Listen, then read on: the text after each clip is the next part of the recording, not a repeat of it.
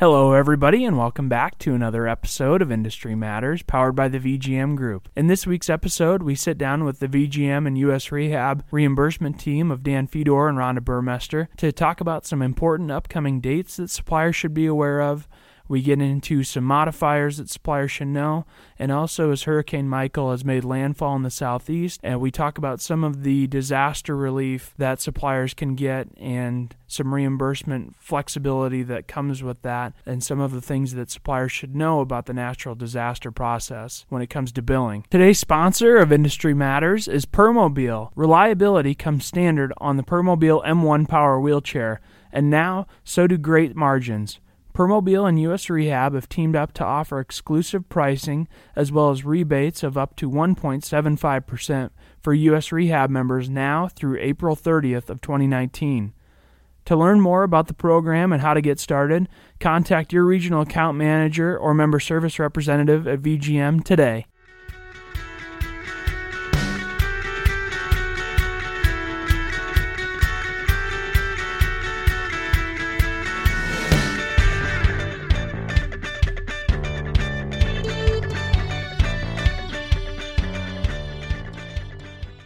Today on Industry Matters, backed by popular demand, we have the reimbursement team of Dan Fedor and Rhonda Burmester, both who cover respiratory and mobility reimbursements, audits, and really they need no introduction. So Dan and Rhonda, welcome back. Thank you, Colin. So I must say that you are two of our most popular guests, that and Wayne Van Halem. So something to be very proud of. Maybe we can get you a plaque or certificate. But we're very glad to have you guys back on. And to kick it off, I know that there's a couple of important dates coming up for suppliers and enrollment status and that kind of thing. So would you like to highlight that for our listeners? Sure. I'll start with it. I know Dan will have some comments as well. So we always like to share what we know or learning to help our members make the planning decisions they need to make for their businesses, and especially now with the changes coming with competitive bid for a couple of years where they're opening it up to any willing supplier in 2019. So what that means is contracts end at the end of the year, and even if you are in a bid area and didn't have a contract, you can now service Medicare beneficiaries January 1 and for the next couple of years until they come out with some other decisions that they might make or will make. And then those that have the bid, they won't have the contract anymore. So they have a little more wiggle room to do different things with these Medicare beneficiaries. So that's where we get into enrollment status. And I can let Dan comment on that if he'd like. Yes, definitely. That's a big change coming January 1st. We want to make sure that if you are considering jumping back into the game come January 1st, if you want to go non-assigned, that you are enrolled as a non-participating provider. So that's very critical at this point because November 15th through December 31st is the only open enrollment time to make that change. So very important to find out from the NSC how you're listed as par or non-par. And if you choose to make that switch, get that done before December 31st.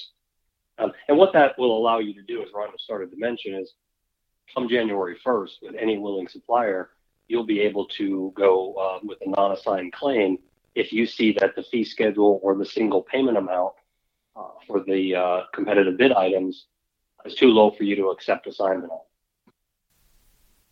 So yeah, that gives the suppliers a lot more flexibility about, while they can't discriminate from Medicare to Medicaid and across payers, it gives the supplier much more flexibility about claims that they would be able to accept depending on those single payment amounts and not being tied down contractually to the bid agreements that you may have had if you were a bid winner, or what you would have to live under if you weren't a bid winner and would like to begin participating within those competitive bid areas. Yeah, and that's what we've heard is some mixed reviews, I guess if you want to call it that, with this proposed rule that's out there is those that have had a contract may be a little nervous about this being opened up because they've been the sole supplier maybe in that area. And what's this going to do now for other people? Like they may start losing referrals. So they have to, up their game a little bit. Then those that may have been in the area but didn't have the bid, in particular, I've heard some companies saying, I get a lot of referrals for CPAP, but I could never deal with Medicare bennies. Now I'll be able to take those Medicare bennies on because I didn't have the contract and now they're opening up. So they're excited about it. But we remind them the rates, think about those SPAs that are out there. Is that acceptable or not? And that's what they have to think about. We've also had some companies say, we didn't get the bid, we've survived without it. I'm okay staying the way we are. So that's why it's just important to know what's good for your company, where you want to go with it in the next couple of years, and your options. Yeah, absolutely. And one of the ways to learn about what your options are through the reimbursement webinar series that you two have been putting on. And glad that I had the opportunity to present on the proposed rule that we've been talking about. How have you guys been doing with that? What are some of the topics that you're covering, and where can people go and listen to them? So, yes, we started off this series to get providers prepared for the January 1st, and we've conducted 4 so far. Is that correct, Rhonda? I believe we're at our 4th one. Yeah, that sounds right. Yeah, we started off with any willing supplier, just going over the background of what's happening, why, and just some key points there, and then documentation requirements that apply to everyone. And after that, we're getting the specific policies for each product category that's competitive bid category. And so we conducted 4. There's 4 more to go. They have been recorded, and the handouts are available if you missed them.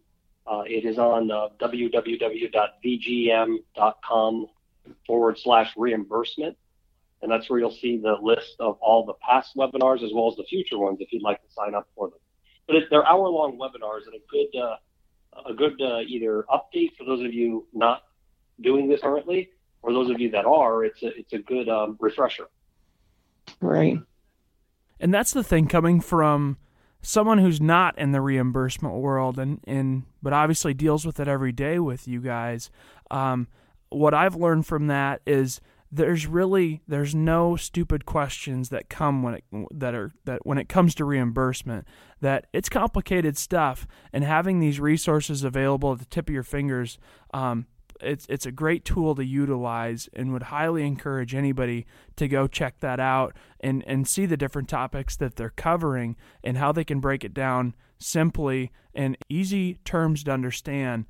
So again, definitely check that out. Right. And, what I'd like to add on that is the reason this is so important to understand it is because, we've heard people say, well, any willing supplier, what does that really mean? Well, you've got to be in good standing, and depending on what area you're going to look at, you got to follow the policy. So you're correct, Colin.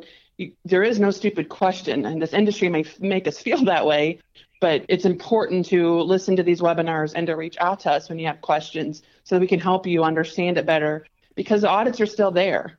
We have those prepay and postpay audits, and it's not just about getting paid today. It's making sure you keep your money in 3 years, 6 years, whenever they decide to do a look back on these audits. So that's why it's so important to understand these rules and regulations and what this really means. Definitely. Dan, I know that there was some things changing, maybe a little past, but can you explain what's happening with the KH modifier in the mobility world? Yes, a recent change for those of you that provide mobility products. Come October 1st, this past October 1st, the KH modifier, which is a capped rental first month modifier, is no longer needed on purchased capped rental items.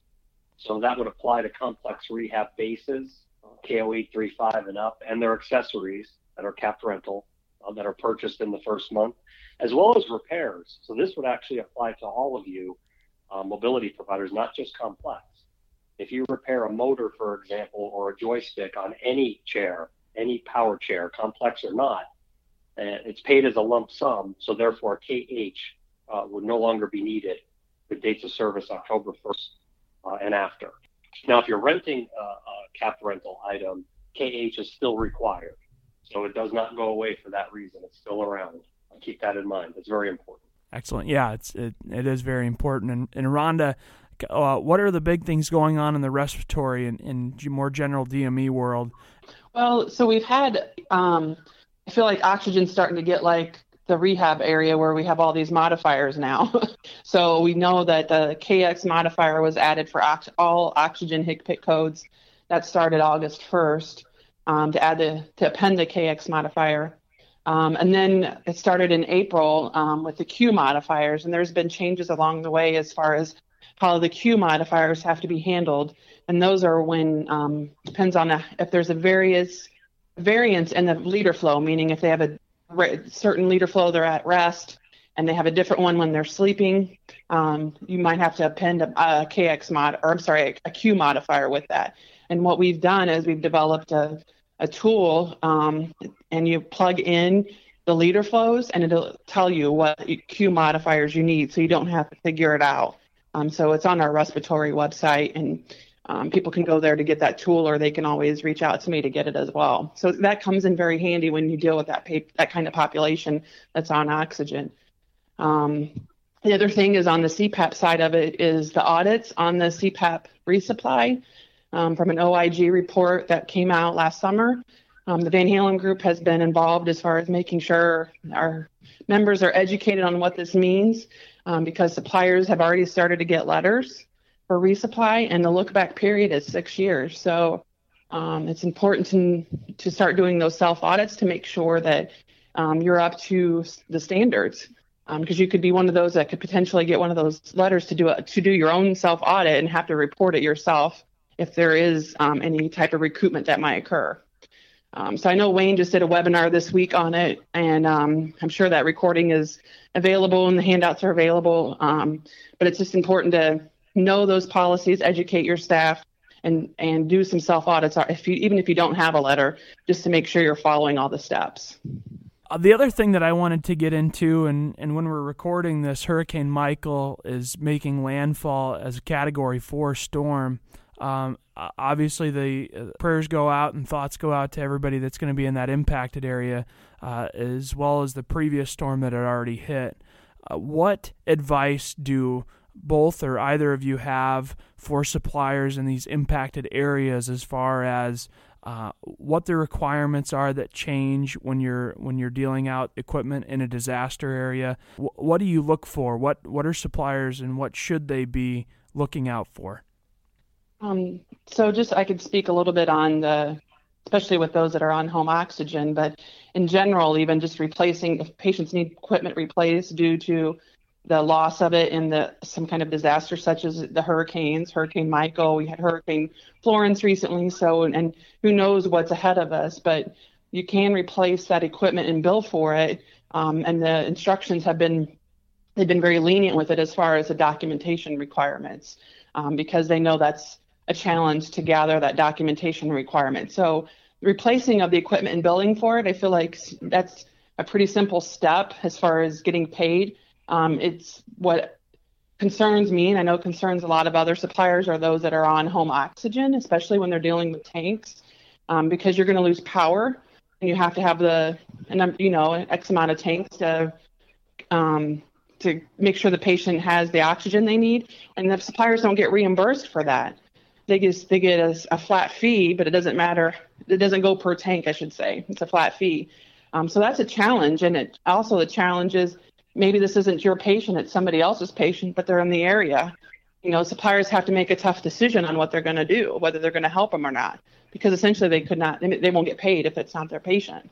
That's a good segue a little bit too, before we get to Dan's perspective from the mobility world, is one thing that VGM's been doing is having conversations and being involved with CMS to try to get some of these policies changed and to allow for more flexibility for suppliers, maybe to be able to accept a patient that they wouldn't have as the reimbursement environment gets tighter and tighter. One of the suppliers on a roundtable phone call, a listening session that we had with CMS, shared that for years and years they've been in the business, and when Hurricane Florence came, this was the first time ever that they've had to turn patients away that weren't theirs and just serve the patients that they already have, because they couldn't risk losing that much money and with the possibility of not being reimbursed. And so it's something that's very important and at the top of our radar right now in our conversations with CMS, and overall they've we've had a great dialogue with them and some other industry stakeholders as well. So there's positive things moving forward with that. Dan, what do you see in the mobility world when it comes to this kind of thing? We're seeing a lot of the similar things that Rhonda mentioned with the natural disasters. And one of the things that's occurring, losing a wheelchair, complex rehab or not, is the replacement of that. And as Rhonda said, it's lenient. They're pretty lenient with the documentation for that because it's within the 5-year period. The main thing they have to do is, have it documented, use an RA modifier on the claim, which indicates replacement within the 5-year period as a result of a one-time event, which a hurricane would be that, indicate the hurricane in the extra narrative field. And I haven't heard any issues with reprocessing of those as far as getting them paid through the system. So it's they're actually working very well with us on reimbursing for those products without too much of inconvenience or hassle for the patient or the provider. Yeah, and the other thing I'd add on that as well is they want to make sure they also use in addition to the RAs, that CR modifier, because that's a catastrophic event. And that'll also tell us when the Medicare, when the claim is being submitted or trying to get paid, that it was due to a catastrophic event. So. And I know we kind of get wrapped around hurricanes, and that's what's in the news right now. But we also don't want to forget about our friends out west that are having to deal with and been dealing with some significant wildfires. And assuming that these are cross-applicable across hurricanes and flooding and wildfires alike, right? Yes, it's for any type of disaster, whether it's the wildfires or floods, hurricanes, it will apply. And yeah, that actually applies to any type of one-time event. So I was actually working with a provider of ours the other day where there was a fire, and they have a report of that, home fire. It wasn't covered under the home. So in those situations as well, theft, fire, we talk natural disasters because there have been so many. But good point, Colin. It's a variety of one-time events that they have officially documented can get a replacement. What I would encourage suppliers to do when they have something like that, whether it's someone's home, like Dan had mentioned, a house fire or one of these natural disasters, is to make sure you keep that documentation on file as far as maybe that MLN article that came out about it talking about the relief, or some kind of information that came out from CMS or whoever your local contractor is. Put it in that patient's file that you've replaced that equipment. So if something does come up in question, whether it's in 2 months or 2 years or whenever, you'll remember what happened, because we don't always. It's easy to forget the situation. So if you have that documentation and have that with that particular claim, that'll help be a reminder of what was going on and why you did it the way you did it. That's great advice. Before we wrap up, I know you guys have had a successful billing roadshow, and that will be coming to a close here at MedTrade this coming week. How did that go, and what's in store, or what's the plan for next year? Absolutely, yes. It has been very well received. We've had several throughout the year. Some have been in partnership with some of the state associations. And it's a full day, 5-hour class, CEUs as well, applicable to many of the participants. But it's a very comprehensive seminar, and we are together in the morning about general things that apply to everybody, and then break out in the afternoons to specialties. So it's a very comprehensive seminar, and MedTrade, this upcoming Monday, October 15th, will be our last one of 2018. And then we are also already planning 2019 to have several offered throughout the country. So we'll look forward, make sure everyone looks forward to those coming. And if it's in your area, if you can make it, please try to join us. As that develops, we'll definitely have you guys back on. Dan and Rhonda, two of my favorite guests and most popular by far. So you can start your morning off with that. Thank you guys for coming on. We really appreciate it. And as always, we thank you for all your knowledge. Well, thank you. And that's what we enjoy doing, is sharing what we know so our suppliers can be successful in their business and make some good business decisions, however that may work for them. So thank you. You bet. Thank you, guys.